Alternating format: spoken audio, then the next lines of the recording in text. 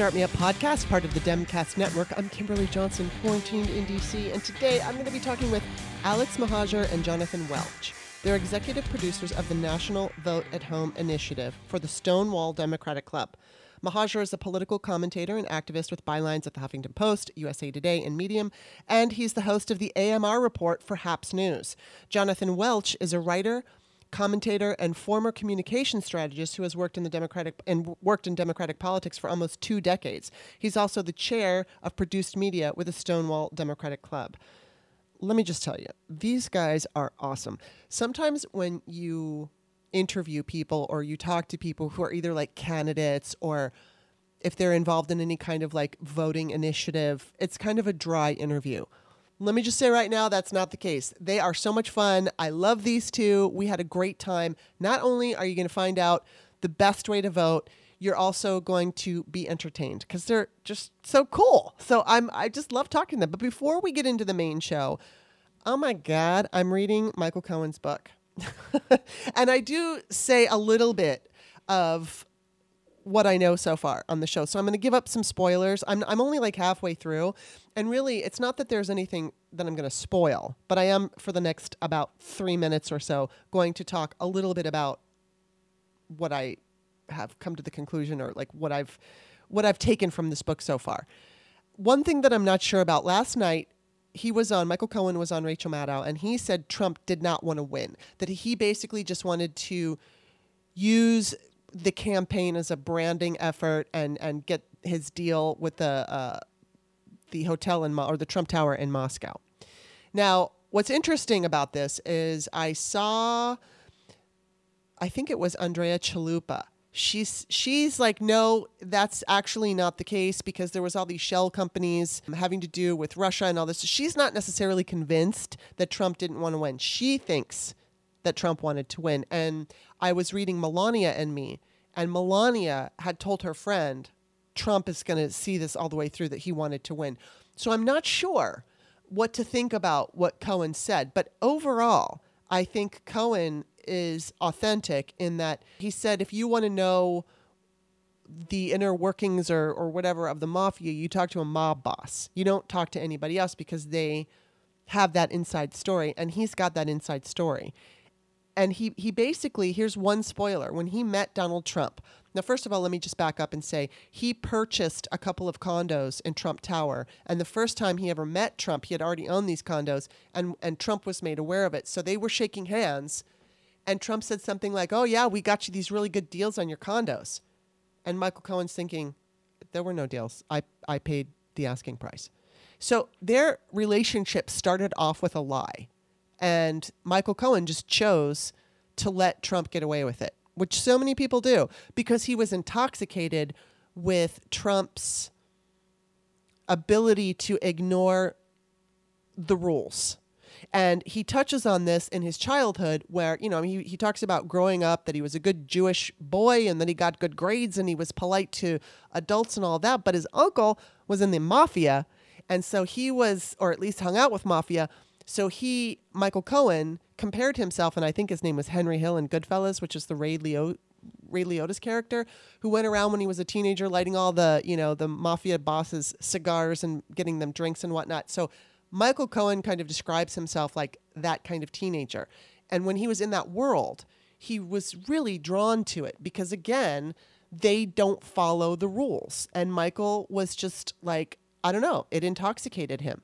And so when he met Donald Trump all these years later, after he was already an established lawyer, semi-retired, multimillionaire, not thinking that anything was, going to happen as far as, I'm going to rebuild myself, he meets Donald Trump, and he was just taken with him. And the more Donald Trump wanted Michael to basically be that, he's a lawyer, but he wasn't the lawyer that checked out everything and made sure that it was all up to code. And no, he was the strong man dude. He would go in and he was that guy that reminds me in Rocky, the first movie, that guy that Rocky was like the guy who would go beat people up. So that's what Michael Cohen did. I mean, he didn't really beat people up, but he made them think that that might happen, whether they'd get killed or beat up. He put the fear into them, and he was intoxicated with that. And so to read his point of view and to read, I believe and sincerely believe that he regrets what he did. But I also know, and I think he even says it or has said it, that he would still be doing it today if he hadn't been caught. But he recognized, and the reason I believe him is because I do know he loves his family and he understands that he really fucked over his family. And I think he genuinely regrets that. And because of that, I think he can see the bigger picture now and say, and I'm going to go to David Weissman, who used to be a MAGA and had this conversation with Sarah Silverman on Twitter. And whatever it was that she said to him made him open his eyes. It made him go look at other websites and news sites and to basically educate himself on what reality was. And now it took him about a year. I think his entire journey going from MAGA to liberal, even progressive liberal, was about a year because he was for Elizabeth Warren. So I do think people can evolve or change. I don't know if I'm going to say Michael Cohen evolved, but he definitely now gets it. He understands what he did. And of course, because Donald, just like with the woman who wrote Melania and Me, I think these books are written because they're kind of trying to protect themselves. And then Michael Cohen says, yeah, okay, he's a threat to everybody. So I'm going to make sure that everybody knows that that's the truth. And so I appreciate it. And as far as moving the needle, it's not going to move the needle. It's just going to give you insight to Donald Trump. And I'm so curious about that because you do get the behind the scenes of what it was like to be up close and personal with Trump. And I'm only halfway through the book, so I don't know everything. But it's worth a read. I really like it. And I was trying to get him on my show, but I had tagged him. It was funny. I tagged him and I invited him on my show on Twitter. And then Joe Walsh was so kind to also tag him and quote tweet me and say, you should consider being on Kimberly's show because she's really fair and she's a wonderful interviewer. And I was like, that was so sweet. So I'm so happy. But anyway, all right. So let's just get into the Start Me Up podcast is an independent podcast. It's supported by listeners and it's woman run. I'm the woman. I don't have corporate backers and I don't use advertisers. Right now, it's patrons who keep the show going. So I always say this. If you enjoy today's show, please take a look at the About page. Check out some of my past guests. I've interviewed all kinds of really cool people. Actors. I've interviewed Alyssa Milano, Glenn Kirshner, Molly Jong Fast, Charlotte Clymer.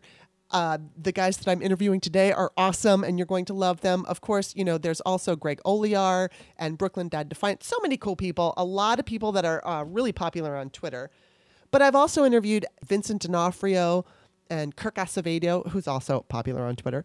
And sometimes when I interview actors, I only focus on their craft. But most of the time, the show is a political show. It's political discussion. So I do 2 shows, free shows per week. I do Mondays and Wednesdays. And then twice a month, I do patrons only shows just for my patrons. A little bit more personal, but still basically the same feel. We talk about whether it's feminism or politics or whatever it is, but there's always like a little extra personal in there. So if you are a subscriber for $4 or less per month, you will get all of the free shows delivered straight to your email box, and you will also get 1 patrons-only show. If you sign up to be a subscriber for $5 per month, you will get both patrons-only shows and all the free shows delivered to your email box. You don't have to search for it. Now, I always like to remind people that I have set up those tiers for dollar amounts, but you don't have to go by those. You can select whatever tier you want, and then you can change the dollar amount to whatever you're comfortable with. Some people might want to sign up for $100 a month. I don't have that tier, but you can create it yourself. So just FYI. Visit patreon.com/startmeup, and you'll see all those tiers. You'll see the About page. The other thing you can do is you can make a one-time donation by checking out the text in my Patreon description. I always include my email address, and then you can just PayPal me. The last thing I'm going to say is you can find Start Me Up on iTunes, Stitcher, and wherever podcasts are found. Just stop by the iTunes app, go to the Apple Podcasts, and become a subscriber because it's free. It's free and easy. And while you're there, and thank you for doing it in advance, if you like the show, give me a rating and give me a review. The reviews are the most important part. You don't have to go into a lengthy whole dialogue. All you have to say is, hey, I love this show. Give me 1 sentence. That's all you really need to do. Let other people know what you think about the show because that's how people decide whether they want to listen to a show.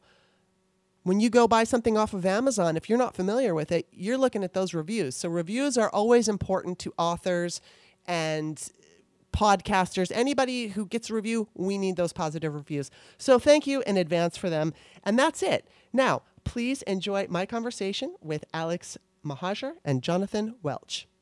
Welcome to the show, Alex and Jonathan. Thank Hi. you so much. It's good to have you. So now why don't you just say, hi, I'm Alex. Hi, I'm Jonathan, so my listeners can differentiate you two. Hi, I'm Alex. And hi, I'm Jonathan. And we're doing a Skype episode. Usually I do this over the phone with one person. So hopefully the Skype will work. I've done it with a couple. I've done it with Frangela and a couple of other ones. So we should be good, but just in case. We love Frangela, by the way. I know Frangela is so awesome.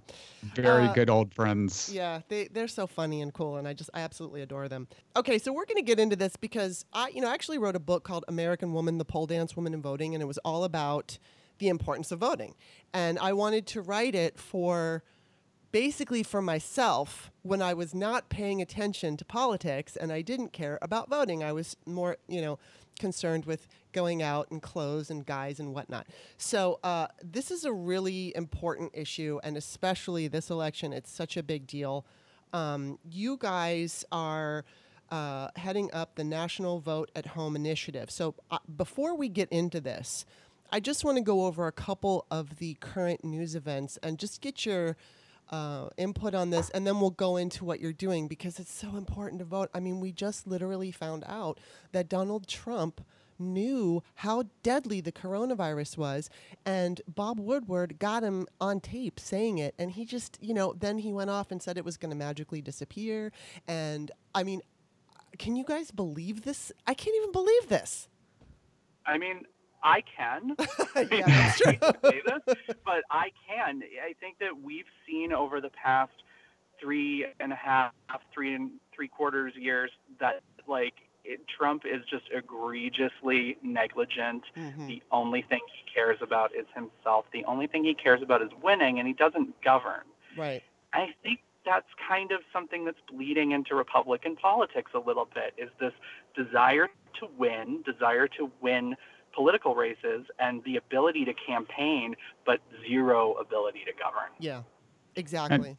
And let's be totally clear. So Donald Trump knew in February that the coronavirus was dangerous, that it was airborne, that it was contagious, that it was more deadly than the flu, that it was 5 times more deadly than the flu, and he did absolutely nothing through March. He didn't declare it a global pandemic until mid-March, and March 13th was March 13th that he was saying, I take no responsibility for the coronavirus. He let 190,000 Americans die and counting, and enough's enough. I don't know if this is going to be what moves the needle, but Donald Trump would rather you die than have to take accountability or take action on anything, and it's enough. Yeah, it's really upsetting. I mean, just the other day, I mean, I was talking to my mom this morning, and I told her, I said, I'm probably the most cautious and safe person in America. And she's like, yeah, you probably are, because I'm really obsessively cautious. I wash everything down when I bring it home. I wash myself. I'm afraid if I go into any kind of enclosed area, there might be some piece of the little spore of the virus touching my sweater, and then I'm going to touch my sweater and maybe that'll never happen, but that's how my mind works. I consider everything to be contaminated. And so I was at the grocery store with my mask on, which I hate wearing, but I'm going to wear it anyway. And I'm 52, and I'm a menopausal woman who gets very hot. So when I put the mask on my face and I'm having a warm flash or something, it's torture. But I'm not like those Karens out there who is going to scream about wearing a mask. I'm going to keep my mask on. But I feel so resentful that I can't do the normal things that, we do in life. It's I was just so pissed the other day at the grocery store, just thinking, God damn it, cussing him out in the aisle.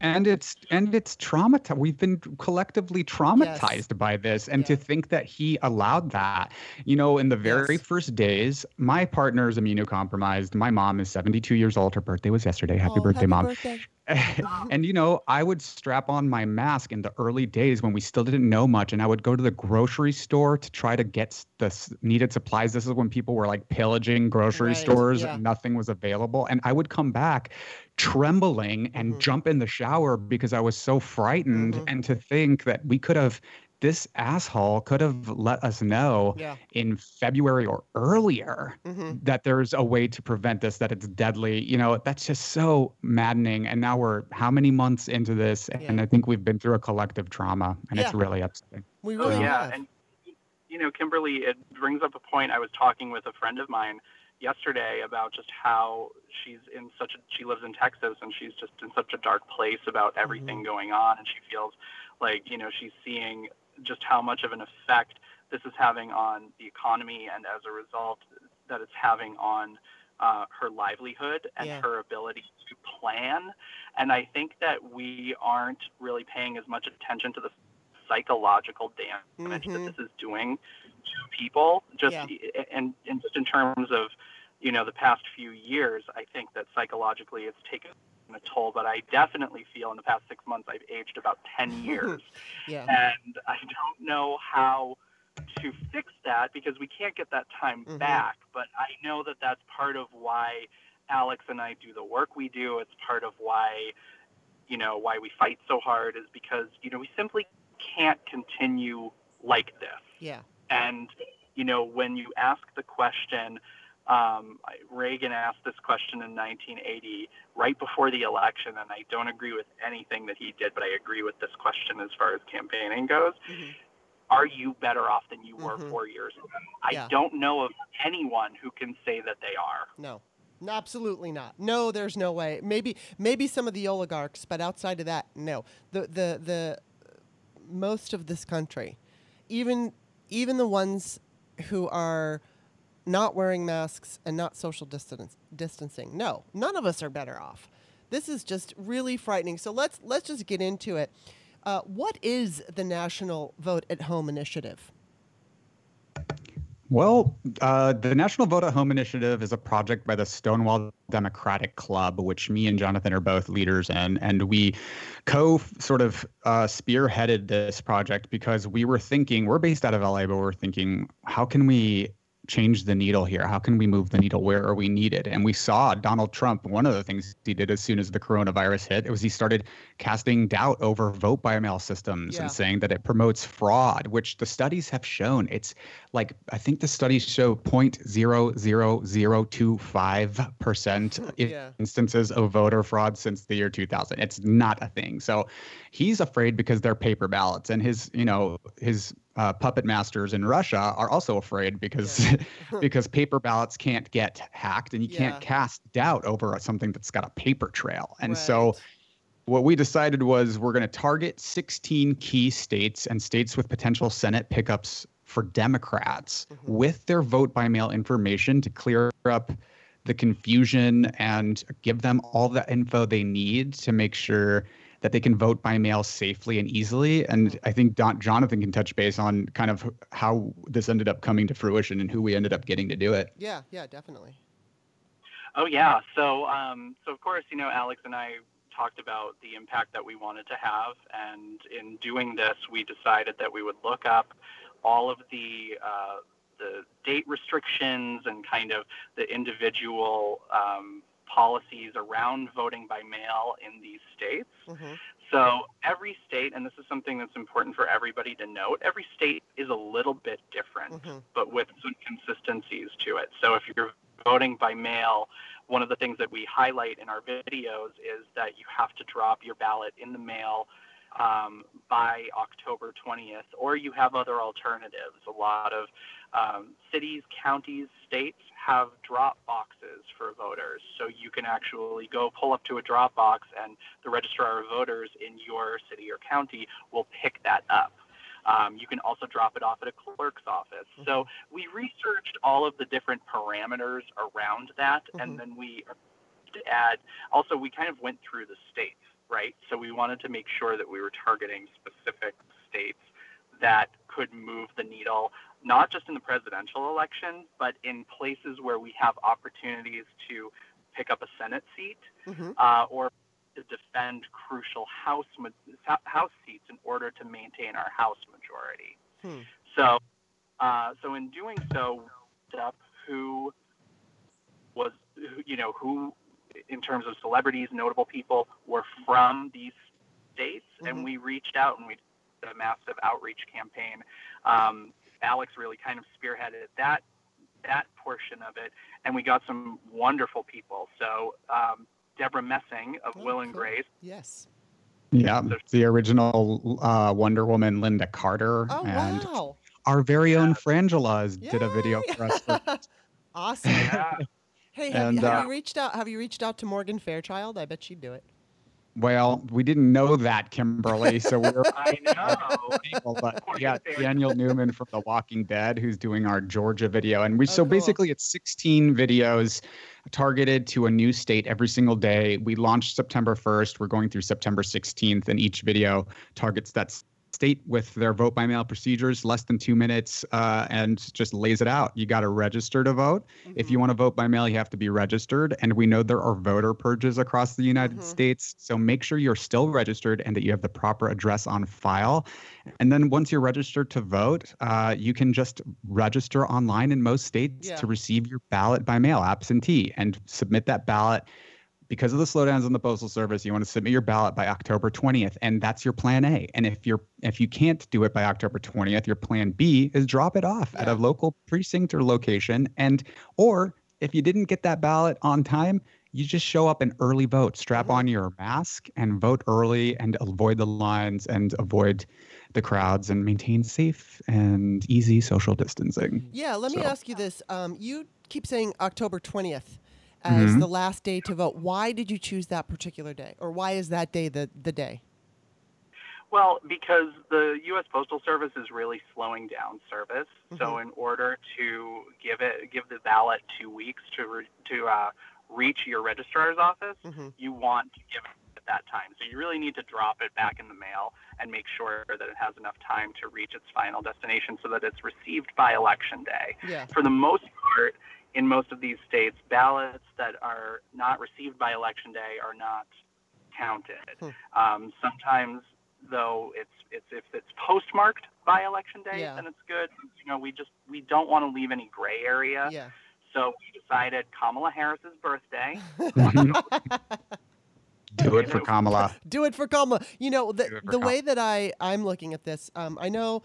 Well, okay, I'll ask you this question first, but then I want to talk a little about my fears. Is it, like, I know that there's claims that there's fraud. You already talked about the fact that there's, like, no fraud. But the slowdown in the system, here, I'll just put it out there. I was talking with my podcast partner yesterday, and she said that there was a videotape, which I did not see, of mail carriers throwing away mail. And I haven't heard this from any other place, and I guess maybe she saw something on Twitter. I don't know, but that concerns me. And so I know that there are certain counties and states where some people have to vote by mail. There's really no other option for them, for various reasons. So obviously, each one of those people, the best thing to do is mail that ballot in as soon as you possibly can. Yes. But I'm all about, like, I have ordered my mail-in ballot, and then when I get it, I'm going to fill it out at home, and I have that plan. I'm going to go and drop it off. I live in Maryland right now, and so the 26th is when the polls open, early voting. So I'm going to make sure that I'm going to do that. And I also got, for anybody who's interested, I not only do I have my mask, and then I have my, like, construction goggles that like the plastic on both sides. I'm such a geek, but I also have a face shield because I am so freaked out about this freaking virus. So that way, if cover yourself in plastic. Yes, just exactly. Like you're an Italian woman's sofa. And look, here's the deal, Kimberly. It's there. First of all, the slowdowns on the Postal Service are because of the U.S. Postmaster General Louis DeJoy, who's now been subpoenaed before Congress because of these blatant attempts to interfere with the election. Yeah. However, don't believe everything you see. Okay. We recommend you drop your ballot off. If you can, for some people that's not possible because of where they're located. But if you can, it's Drop it off, easy yeah. to drop off the ballot and avoid the mail altogether. But if you mail it in by October 20th, you shouldn't have a problem. And also, a lot of these states allow you to track your ballot on the same registrar's website. So track to see if it was received and counted, and then raise hell if it wasn't. Right. And we don't anticipate that we don't want people to be afraid to vote by mail because they think, oh, it's just not going to get counted. You should definitely vote by mail. Just make sure you do it very early to avoid any of the potential problems, and sign your sign ballot. it. Don't forget to sign it and do the right signature. Remember, one reason they don't get counted is because they don't get signed. Yeah, and I mean, I've said this a million times, but I got a ballot returned because I did my short signature, which was just a scribble, and I guess when I had registered, I did my long signature where I spelled out my entire name. So they did not match. Make sure your signatures match to whatever it was you registered with. So now from now on, I just know that when I register to vote, I use my long signature. If I'm going to sign, a check or something like that, I do my scribble signature. So of course I have to make my life more complicated with more than one kind of signatures, but I'm just want to make sure, and I'm going to keep repeating that until voting day, that keep that signature uniform or it might cost you. So were you going to say something, Jonathan? I was sorry. No, I was just going to add that check where you have to sign it too, because there are a lot of people who will sign, like in California, we don't sign our ballots, we sign the envelope. Oh, okay. That's good to know. Once it's sealed, we sign that. So you have to make sure that you know exactly where you have to sign it, that you use the right pen, that you do certain things. And again, it's different in every single state. And I also wanted to, not to really make you worry about anything more, but let's say you don't get your ballot in the mail. That's something that, first of all, we don't anticipate this election being easy at all. I mean, this is as simple as voting by mail is. Even showing up in early voting, we know that there's systematic voter suppression happening in states that we need to move. And you're going to see long lines of people waiting, like Michelle Obama said, pack your lunch, maybe pack a few snacks, you don't know how long you're going to be in line. So we're prepared for that. But on top of that, every state and every county are different. So definitely check out your Secretary of State, their office, check out your county clerks, and just make sure you know what those parameters are. Because like in Los Angeles, if you don't receive your ballot on time at all, you can go to any center and they'll look you up and they'll cancel your mail-in ballot so that your vote. I know Donald Trump is out there and he's saying that you should mail in your vote because he's actually encouraging the voter fraud. That doesn't happen in this country. So that, but what we're saying is that, if you contact the proper voting authorities, that you'll have options to vote if you don't receive it on time. So again, it's like a plan A, plan B, maybe even a plan C, Yeah, and I just want to add that the benefit of voting early, whether it's by mail or dropping it off in person, is everybody keeps talking about this red mirage, which is, may happen, which will look like Donald Trump wins. Because as you said, this is going to be a very sketchy election. There's going to be problems everywhere. There have been problems in past elections, but now we're dealing with this crazy ass dictator. And we've got Louis DeJoy in there in the post office. So the craziness is just going to be off the charts. So yeah, there is a good chance that we will see this red mirage, which is going to be the GOP votes will show up before the mail-in ballots because more of them vote in person. If we can do this, though, if Democrats get on, we have 2 months. If Democrats get on the ball and do this early, and enough of us do this, we can possibly avoid that red mirage. 100. Some people say that we'll have the election results on election night. I'm not sure how true that is, but some people say if we turn out that we have the numbers, we know that we outnumber them, and we don't need to convince any more people who are Trump supporters to come over to our side. We have the numbers. And we won in 2016 by 3 million votes and lost in an electoral college by 77,000 votes. And we know now that was because of the voter cross-check system that purged people from the voter rolls. We know it was from racist voter ID laws. But guess what? When you vote early, they can't deny the numbers. And to take heart, my friends, we won the 2018 midterm election in a massive, historic turnout. And the entire country went an average of 10 points to the left. This is a movement. This is a movement. Please join us. It's a movement that we must all see through to its conclusion. And all we have to do is buckle down, understand it's not going to be easy, but we've got to see it through. Every single person listening to this should make their own internal commitment to themselves that they will crawl over glass and brimstone and hellfire to make sure their vote is counted, because voting is a cornerstone of American democracy, and we will not let a dictator or a fascist authoritarian like Donald Trump take that right away from us and eradicate our rights for an entire generation. Amen. So just buckle down, everyone, and make it happen. We just need you all to make it happen and get your plan ready. You can visit us at stonewall.vote to figure out how to do it, and we're making all that information available to you guys. Awesome. So let me ask you this.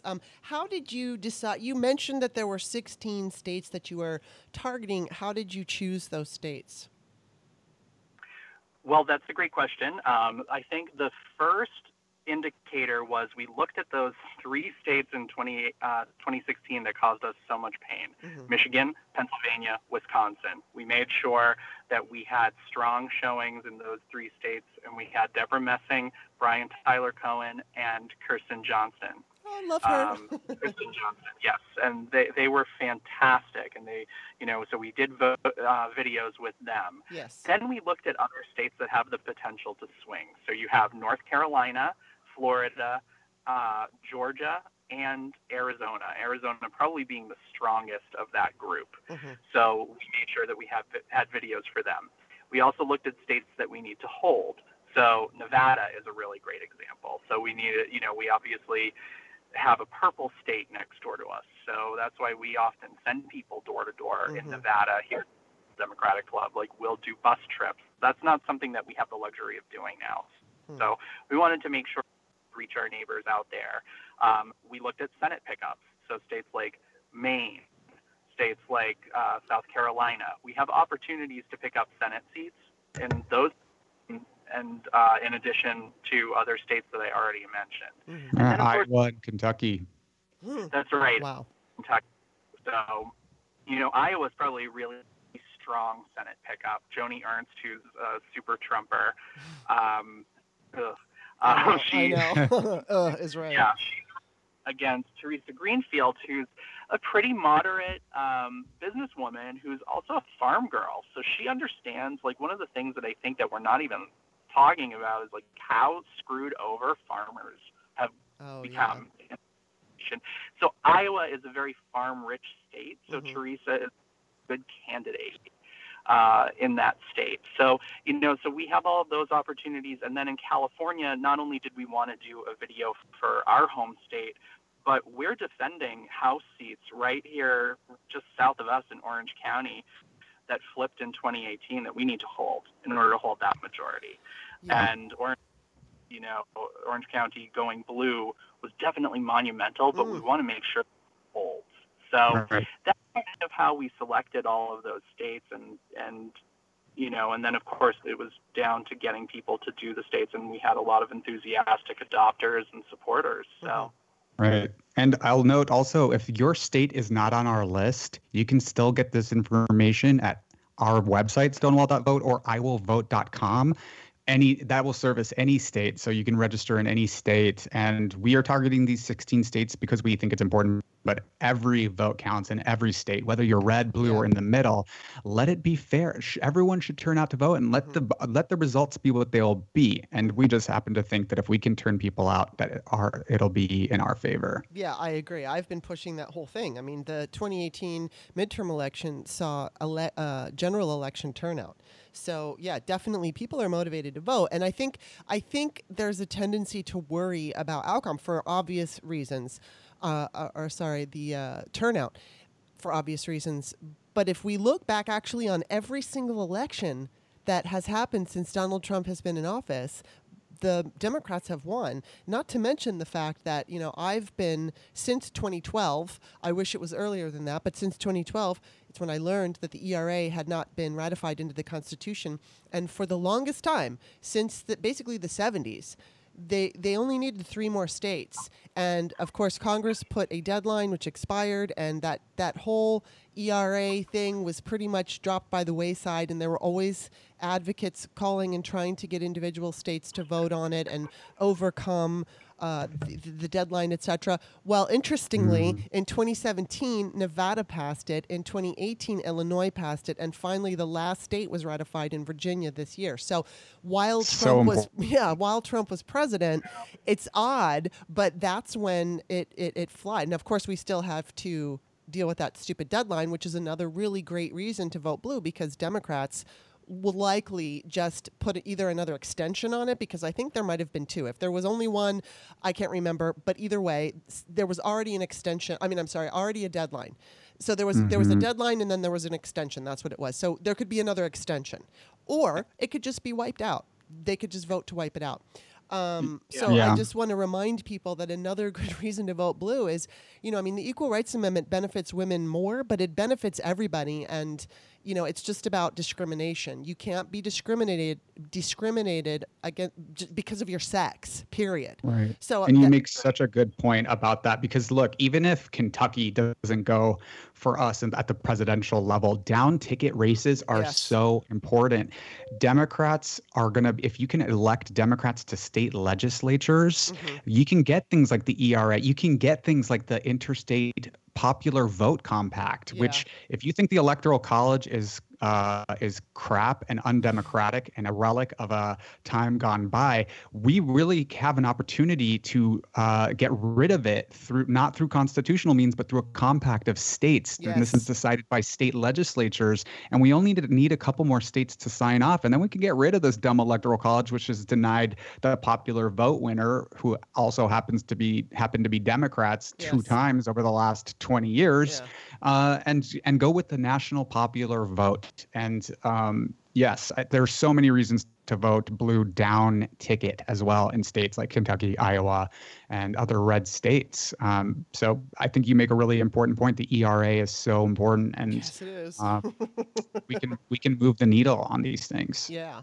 And I was going to say also not to say that we shouldn't be really worried about this election, because I know I don't sleep at night. But one of the things that does help me is when I think about 2018, and I'm glad that we keep talking about 2018, because that was such a powerful turnout. Yeah. But that also, we were able to flip, governor seats and secretaries of state in states like Michigan, Pennsylvania, Wisconsin, Arizona. They have a Republican governor, but they have a Democratic Secretary of State. That's what's really important in this election. So, it does matter. And of course, you look at the opportunities where we can grow that even further and just continue to solidify it. And it's weird that we're saying, Democrats are kind of the American party now. Big Tent. Right. But we're the Big Tent. We're the pro-democracy party. And now there's a car alarm going off next. Well, let me just chime in then, Jonathan, and say, if you want to know why it's so easy now to vote in Kentucky, for instance, Kentucky's got very easy vote by mail procedures. You wouldn't expect that in such a deep red state, but that's because Democrats had the good sense to turn out for their Democratic governor in that state, and he's made it easier for people to vote. It all trickles down, and we can do this, and it's important, so important. Yeah, and I think that it's so, people often say, oh, it doesn't matter. I remember people in Beto was close, and Beto O'Rourke, and he had a close race, and it was Texas, and it shouldn't have been. But people were saying, they just didn't feel like their vote was going to count, and so they just didn't bother, Democrats. And now they've realized, okay, wait a minute, there are a lot of us here. So it does make a difference. I interviewed this awesome guy. He's in Texas. He's running against Louis Gohmert. His name is Hank Gilbert, and he is so funny and he's so wonderful. Ugh, And Louis Gohmert. I know. I mean, but Hank is awesome. What does he call him? I don't remember. He just did an ad, because Hank is a cattle rancher.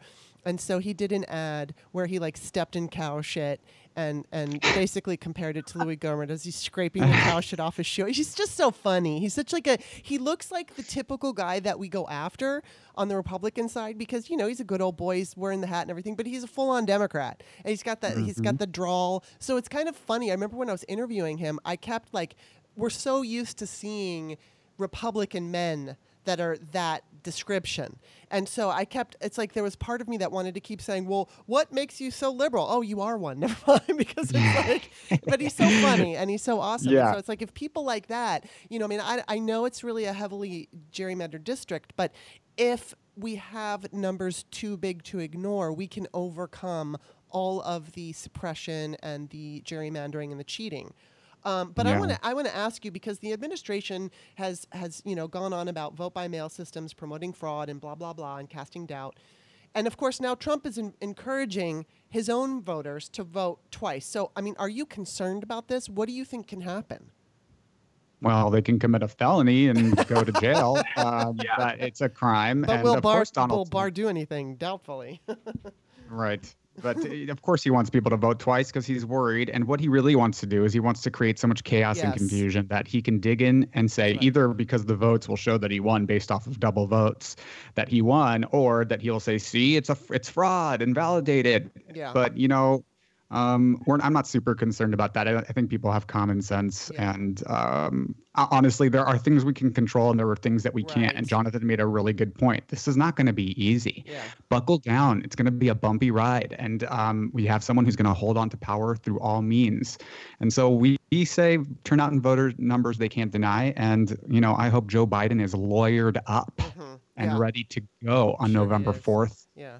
So I'm sure he is. Yeah, I was going to say Hillary gave him good advice, which is do not concede. Yes. Do not do that, because there's so much that needs to be dug into, potentially. And as Alex said, it's a felony.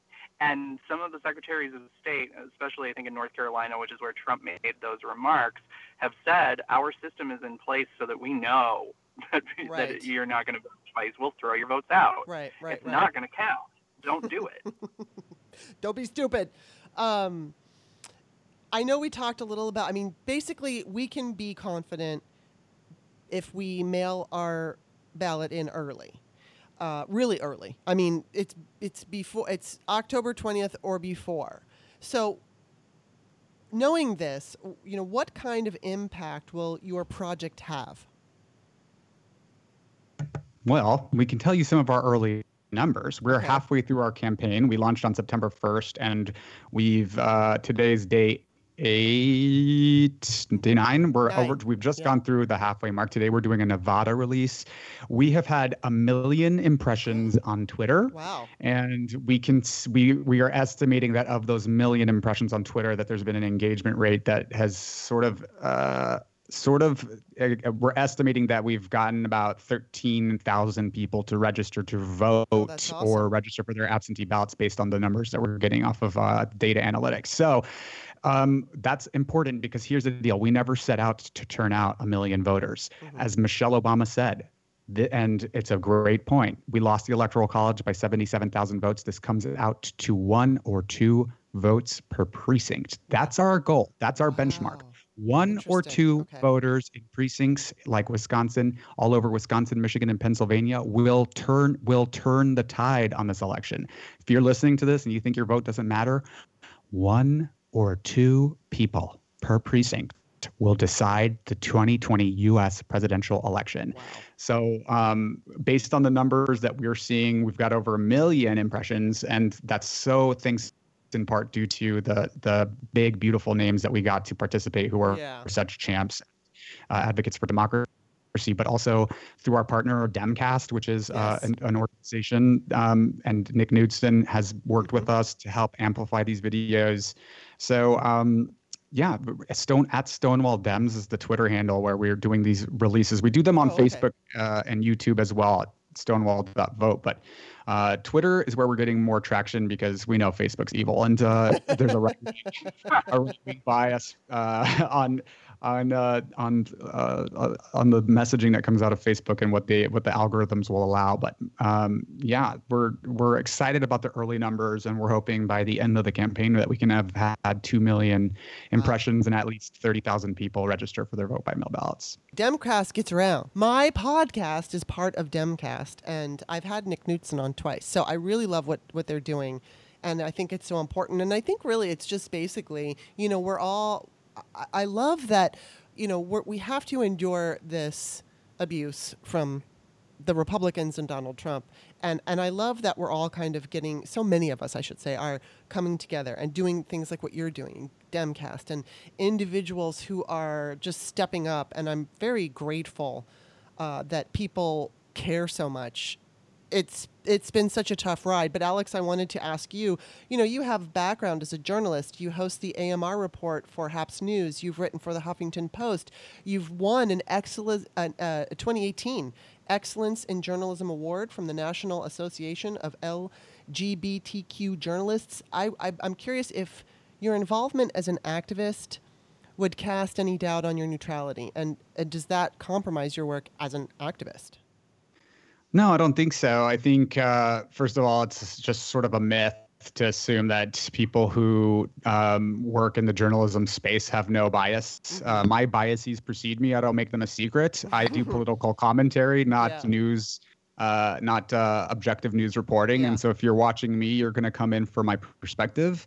And I'm glad about that because I do have a bias, of course, but I am giving people facts, and journalism is the transmission of facts to other people. And so when I talk about the piece that you talked about that won an award from the NLGJA, that piece was called "The Tale of Two Marches," which was talking about the similarities in the rise to power of the Ayatollah Khomeini in Iran in 1979 and what we're seeing now with Trump, the socio-political circumstances that allowed the rise of fascism and authoritarianism are a staple of history that we've seen over and over and over again. And so for people, I am the child of immigrants who came here from Iran to escape authoritarianism and oppression. So people who come here from those kinds of countries who've immigrated here understand what they are seeing. That people who are born and raised here maybe don't see themselves. I see it. My mother sees it.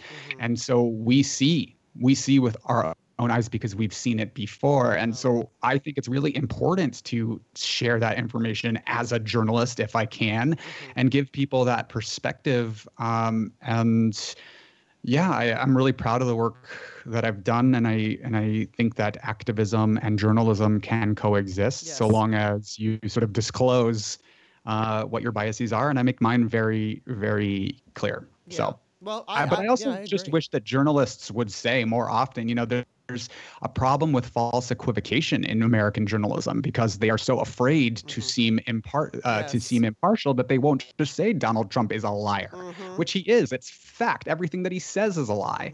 And so I think that's one of the failings in 2016. The media got hard at work saying that this was a race between Pepsi and Coke when it was really a race between Coke and sewer water. I think it's one of the failings. And if people with a perspective can come in and help clarify that and make it more clear for people, then I'm happy to do it. Yeah, definitely. And then Jonathan, I know you have a lot of experience producing podcasts, and you you're the produced media chair for the Stonewall Democratic Club. You're a longtime political operative. So first, I want to ask, how important are communications operations to elections, and then do they make a difference? Do they move the needle? Yeah, that's a great question. I can't believe that I've been doing political work for almost 20 years, but I have. And since you were 2 years old, Jonathan. That's right. I'm super tiny and young. But no, I've always found that as things have changed, there's something that remains true, and that is how people connect with one another. And so the most effective tool that any campaign can use is to have people advocate for the candidate to others in their community. The tools have changed, though, right? So you know, it used to be newspaper pieces, magazine covers, and things that you would see on 60 Minutes, et cetera. And now we just have such an abundance of media that what we try to do at Stonewall is put out things that are easy to consume. So that's why our video series for the National Vote at Home initiative are all 2 minutes and 20 seconds or under. So easy to consume, easy to share, and that can be shared by trusted sources. So you're seeing so much false information out there. So I think you can see that the opposite is kind of true. Bad communication can also move an election. That's certainly what happened in 2016. But what we're seeing now is that, of course, you have the Trump administration telling you that the things that you see and the things that you hear are not things that you're actually experiencing. It's very Orwellian. It's disgusting. So we have to counter that with our own communication strategy that lines up with the communication strategy of other Democratic organizations and campaigns.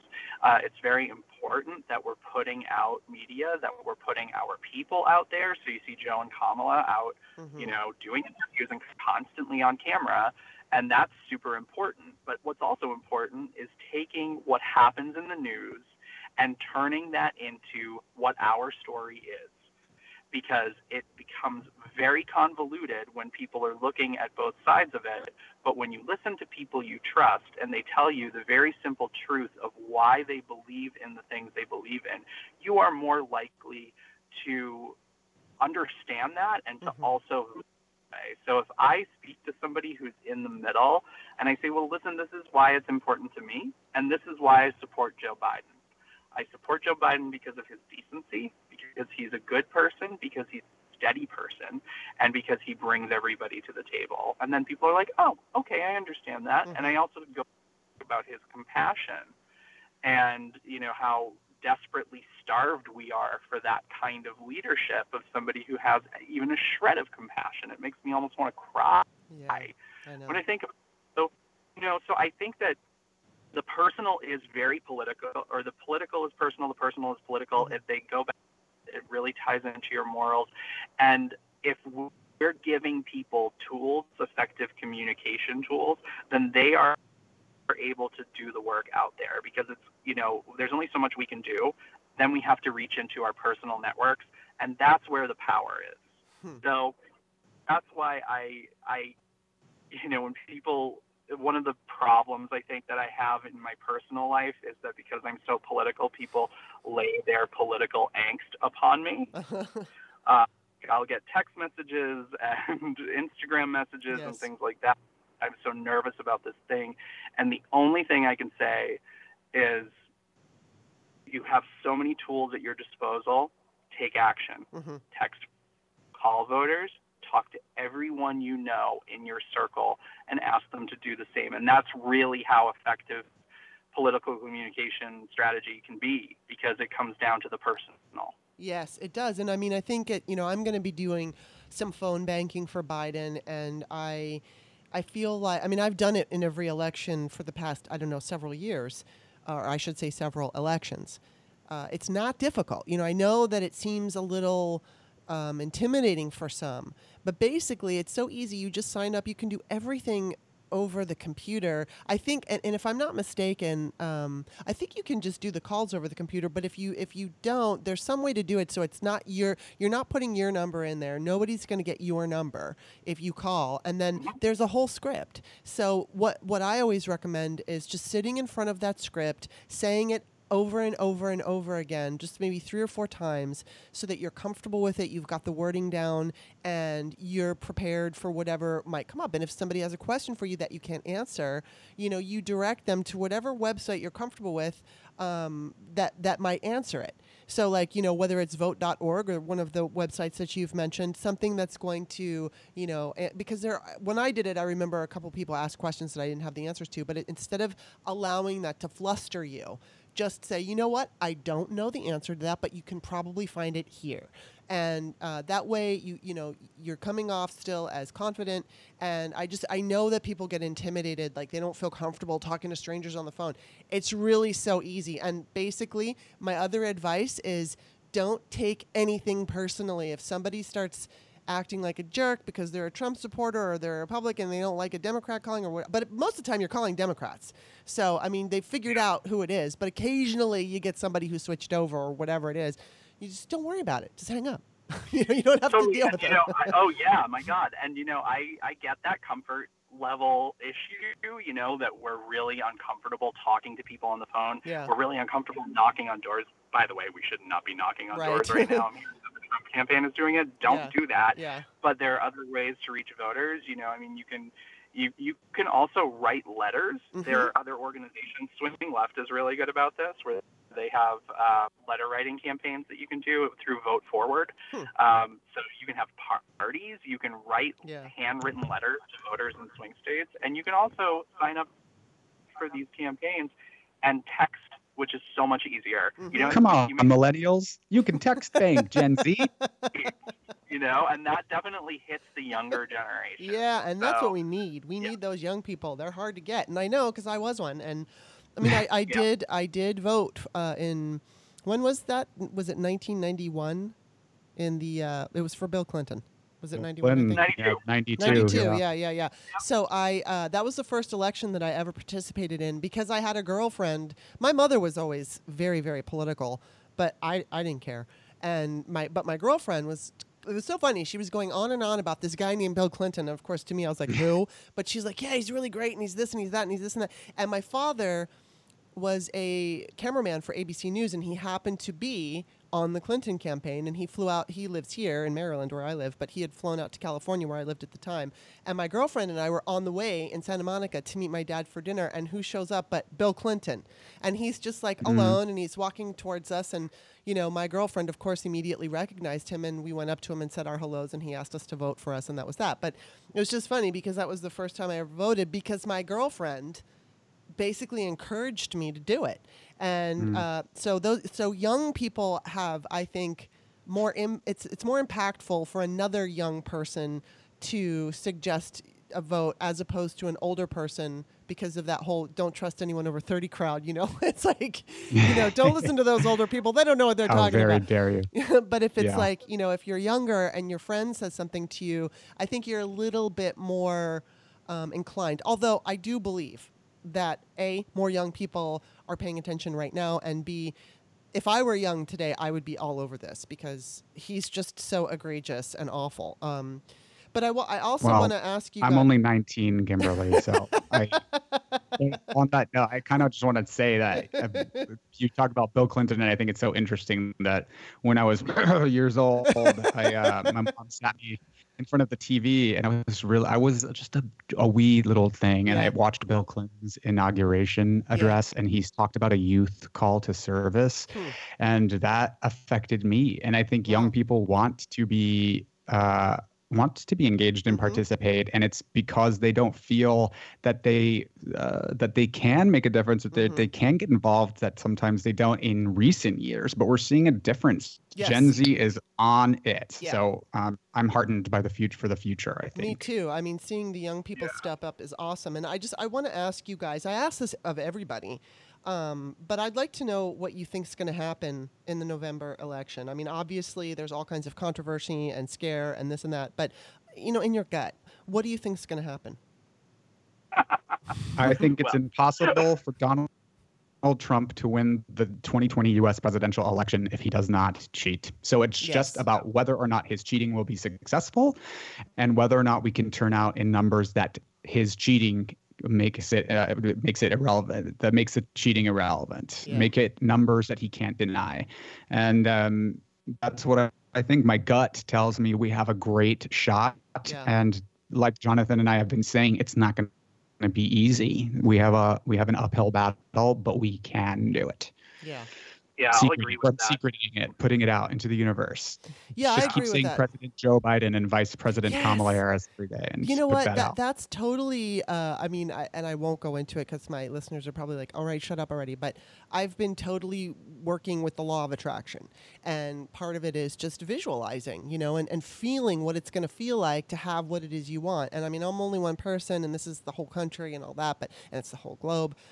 But still, I keep visualizing. Like I get myself relaxed and feeling good, and then I like see Joe and Kamala leading this nation, and I have the feelings. I like experience those feelings of feeling relieved, feeling grateful, all that stuff. I mean, I don't know that it's going to help for sure, but I'm going to do my part. And I think, there's a lot of naysayers out online, and I'm worried about them. And I'm not going to say that I've never done it, because we all get scared. But, there's for instance, I'm in this DM group, and there's this guy, and he's so sweet, and he means well, but all he ever does is say, "Oh, we're done. This country's over." And it's like, yes. That's what they want. Yes. That's what they want. Yes. Listen, I have no space for that. Yeah. And I don't know how you feel about it, Kimberly, but I have a little compassion for people who are being defeatist. Yeah. But we're not there yet. Exactly. And it always comes back to action for me. If you feel that way, what are you doing in order to prevent that outcome? That's what I want to know. Yes. And I want anybody who kind of presents that defeatist way, because I won't handle that. And I feel change in like bones. I feel that something is happening, and I don't, I'm nervous, and I agree with Alex that maybe that we have all the tools here. We have the votes, we have everything. He can't win unless he cheats, and he's cheat. So how is he going to cheat? But also, I just kind of feel as though we cannot go on like this anymore, and therefore change is happening. So, and Kimberly, one of my heroes is Robert F. Kennedy, who was taken from us too soon. Yes. But he has a quote that I live by, and when Charlottesville happened, and then we started finding out about the kids in cages, I was in a really dark place. It really affected me, and Hillary's loss affected me. I was at Hillary's election night party in New York City on the floor of the Javits Center with my face in my hands in tears, because I worked to elect her and believed in her. And every time I get down about what's going on in America, I remember his quote, and I'm going to read it for you, okay? Each time a man or woman stands up for an ideal or acts to improve the lot of others or strikes out against injustice, he sends forth a tiny ripple of hope, and crossing each other from a million different energy, those ripples build a current which can sweep down the mightiest walls of oppression and resistance.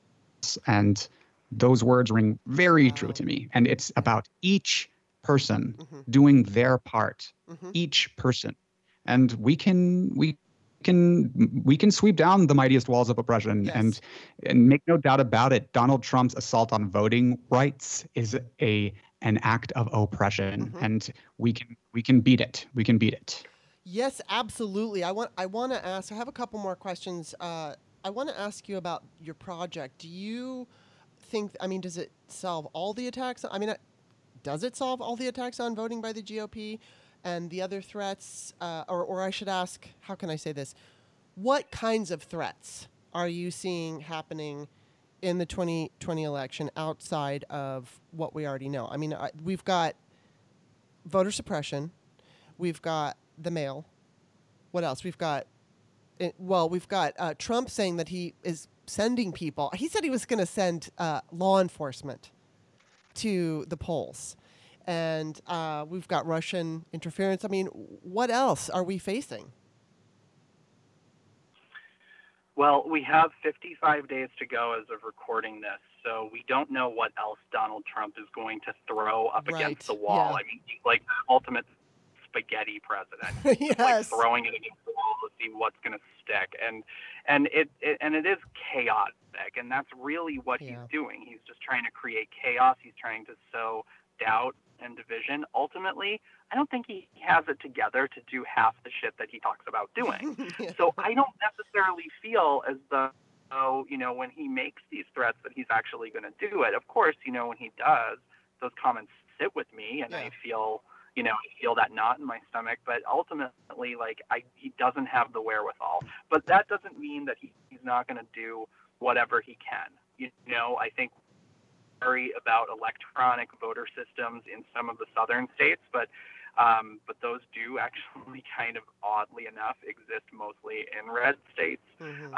We put in a lot of things in place where, ballots are paper in most states throughout the country. And so that's why we chose the lane that we chose. I don't think that our project solves everything. It certainly doesn't, but we've chosen a lane. And I think that that's also really good advice. Yeah, it's good advice for any of your listeners or anyone out there who is interested in doing something to help. There's so much, and there's so much chaos that he's creating that it's very difficult to actually figure out what you want to do. But it is up to you to figure out what lane you want to be in, and just do that. And that is making a huge difference, And I don't know if everyone is aware, but I try to harp on this as much as I can. Exit poll data from the 2016 election, which exit polls are the gold standard across the world on how to determine who is the rightful victor of an elected race. Exit poll data showed that Hillary Clinton won North Carolina, Pennsylvania, Wisconsin, and Florida in the exit polls, and then lost in computerized vote counts. Now, people think that this is because of Russian interference, but it's really not. This discrepancy is because voters were being purged from voter rolls in massive numbers. 3 million eligible voters were suppressed at the ballot box because their names were not on the voter roll, and they went to go vote, and they were told they could cast a provisional ballot, and those provisional ballots were not counted. And this problem continues today. We've had since 2017, over 500,000 voters in Georgia have been purged from the rolls. In the primary in Georgia, there were over 50,000 eligible voters who were unable to cast their ballots. So this can be solved. Just got to check to see if you're registered. And we do tackle that problem. Make sure you're registered and you've got the proper registration on file, and that you have your voice counted in November. And you know what? I mean, I don't know how it is in every state, but I have a physical piece of paper that tells me I'm registered. It's got my name, it's got my address, it's got, my party affiliation. So if you have one of those, bring it with you to show whoever it is you're dealing with, because that's something that is real. I remember seeing in the different groups that I was in 2016, a lot of people were saying, I just went to go vote and I was switched over. I think what was happening, and I don't remember if it was, but I think it was independents that had switched over to being Democrats so they could vote, and then for some reason they were registered as Republicans.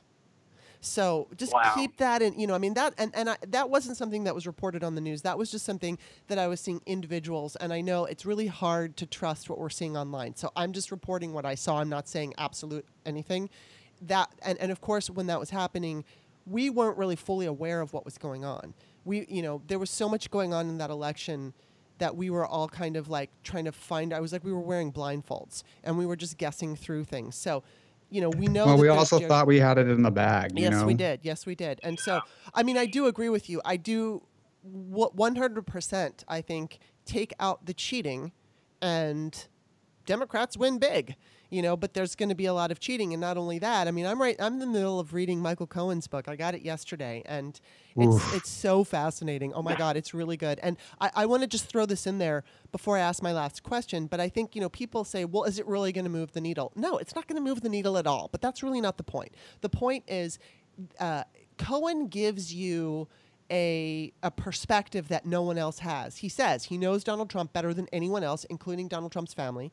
He was there for those decisions. And not only that, even if it's something that we've heard before, even if it's a story that has already broken, he's giving you the inside, behind the scenes, play-by-play. And that gives us an insight to Donald Trump and the way he thinks. And again, it's not for me, it's not about moving the needle. The needle's already moved for me. But I mean, I don't think this book, if you're a Trump supporter, you're just going to say that that you don't trust Michael Cohen, and you're going to write him off as fake news or a liar or whatever. So it's not really about that. It's about understanding. I mean, there were books written about Hitler, and people wanted to read them or Mussolini, because they wanted to understand the psychology. And so this book, really, I was reading, and I haven't read the whole thing, but I was reading Melania and Me, and there are parallels, and it gives you this insight to this couple. Like, for instance, one little thing was the very first incident or event that Trump wanted Cohen to fix was this woman who was saying that she was grabbed by her genitals in Ivanka's room on Ivanka's bed. Trump threw her down on Ivanka's bed and grabbed her genitals. And so they wanted to fix this story, and, what do they call it? Catch and kill. And eventually Cohen convinced this woman not to go forward and then get a statement from her to say that this did not happen. And then Cohen went to Melania and said, oh, look, because Trump said, go tell Melania that the woman said this didn't happen. Make sure she knows that this didn't happen.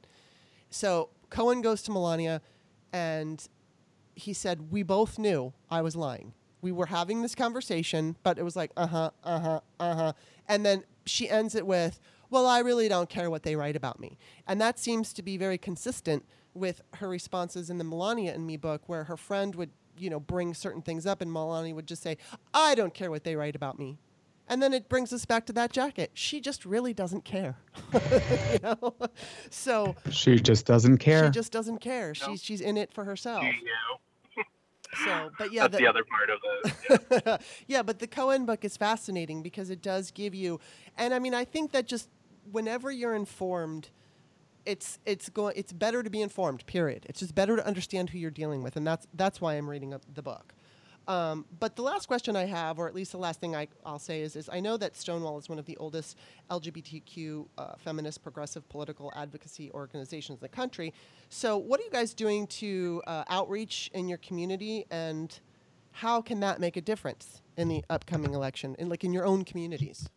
We are hoping that Stonewall can turn out LGBTQIA voters. And we got for this project, the National Vote at Home Initiative, we got a lot of people who are either allies of the LGBTQ community or LGBTQ themselves. We got Nina West, who's a RuPaul's Drag Race superstar and Miss Congeniality on that show, and right. Daniel Newman, who was a star of The Walking Dead and an out LGBT man, and obviously Deborah Messing was on one of the most popular pro-LGBT shows of all time, which moved so much for the queer community. So we're hoping, by virtue of who we've booked, that we can turn out LGBT voters, because we know that LGBT voters haven't historically turned out, really? And that we can affect the outcome of the election if we turn out some more queer people. And so we're hoping that this really not only targets people in these states, but targets LGBTQ people in these states. And from that, the Stonewall Democratic Club does so much. We endorse in hundreds of races across the country. We do phone banking. We do text banking. We do postcard writing. We do Zoom parties and fundraisers. So people who visit our site, stonewall.vote, can also find more information about our club and join. And I think you can become a member of the Stonewall Democratic Club for $25 a year. Mm-hmm. And using that money goes towards electoral work and political action work, and also will expose you to a ton of resources in terms of how you can get involved with your activism and political activism. So we're really proud of the club and really proud to be a part of it. Well, I'm really glad that you guys are doing this. Again, it's just warms my heart to see people stepping up and fighting and resisting, and it's important. And I think that so many people say, my vote doesn't matter. And it's like, well, if your vote doesn't matter, why is the GOP and Trump trying so hard to keep you from voting? I'm really happy that you guys are taking the initiative, because there's so much at stake, and it's just really good to see individuals fighting against what's going on. And I'm very appreciative, and I want you to tell everybody first of all, what are your Twitter handles? And then what is the best website? Sure. I'm at Alex Mohajer, and the Stonewall Democrats are at Stonewall Dems. And the website for the National Vote at Home initiative is stonewall.vote. Okay. And you can also check out our daily video releases there and on Twitter and on Facebook at Stonewall Democratic Club. Perfect. And then so what? And my, oh, hi, sorry. No, go ahead. What were you going to say? Oh, I was going to say, and my handle is at Jonathan B. Welch. And also, if you wanted to check out our YouTube channel where we have all of these videos housed, and where we have a weekly show that Alex and I are part of called The Read Down every Tuesday night at 6 p.m. You can check us out at youtube.com/Stonewall Democrats.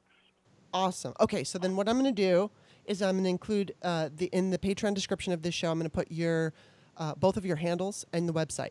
And so I hope that everybody follows you and visits you and takes advantage of what you have to offer, because it's so awesome. And thank you so much for doing it. And thank you for being on the show. Thank you so much for having us. Well, I love you guys. You guys are fun.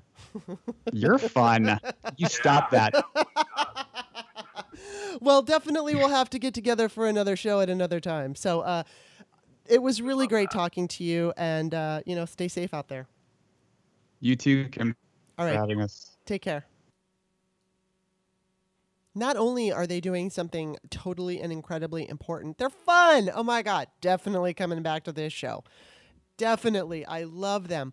So, we have to be prepared, and everybody has to do go the extra mile in this election, because we're all going to bitch on Twitter and Facebook, and we're all going to complain to our spouses and our family members, but that's not enough. We have to do something. If you can do something, do it. If you're too afraid to do anything outside of the home, like driving people to the polls, which I wouldn't do right now because I'm afraid.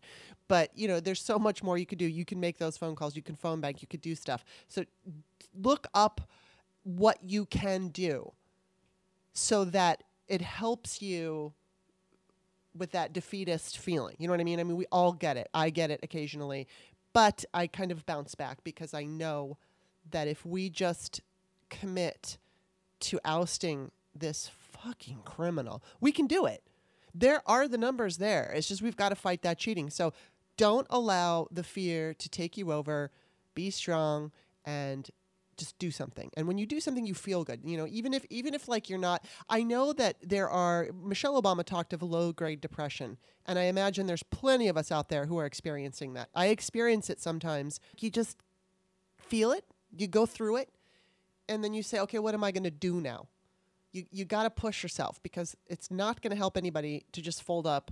If you just fold up and you say, I can't do it, you got to do it. You got to fight. And right now, the way we fight, it's not violent, it's not bloody, it's through our voting, it's through our engagement, it's through making phone calls and doing what you can to get other voters either registered or hyped up to vote. So that's it. I'm not going to ask you to vote anymore today. I'll ask you to vote later, but I know my listeners are all going to vote. But you got to push other people. You got to make that extra effort. So anyway, this is the last show of the week. Hopefully you listened to me and Steph yesterday on the Patrons Only show. That was a little bit even more personal than sometimes we often get, but that was it was a good show. It started off a little bit on the teary side, but it's certainly got more positive as we went along. So next week, I'm going to be talking to Rob Anderson again. He was on the show. He's running for office in Louisiana. So we're going to talk to him. He's a fun guest. I'm not going to say who I have on Wednesday because I'm just waiting for confirmation, and I hate, announcing it. So anyway, but we will have Rob Anderson on, and he's really fun. He was fun the last time. So that's it. Do what you need to do. Sign up, get registered, everything. I will see you next week.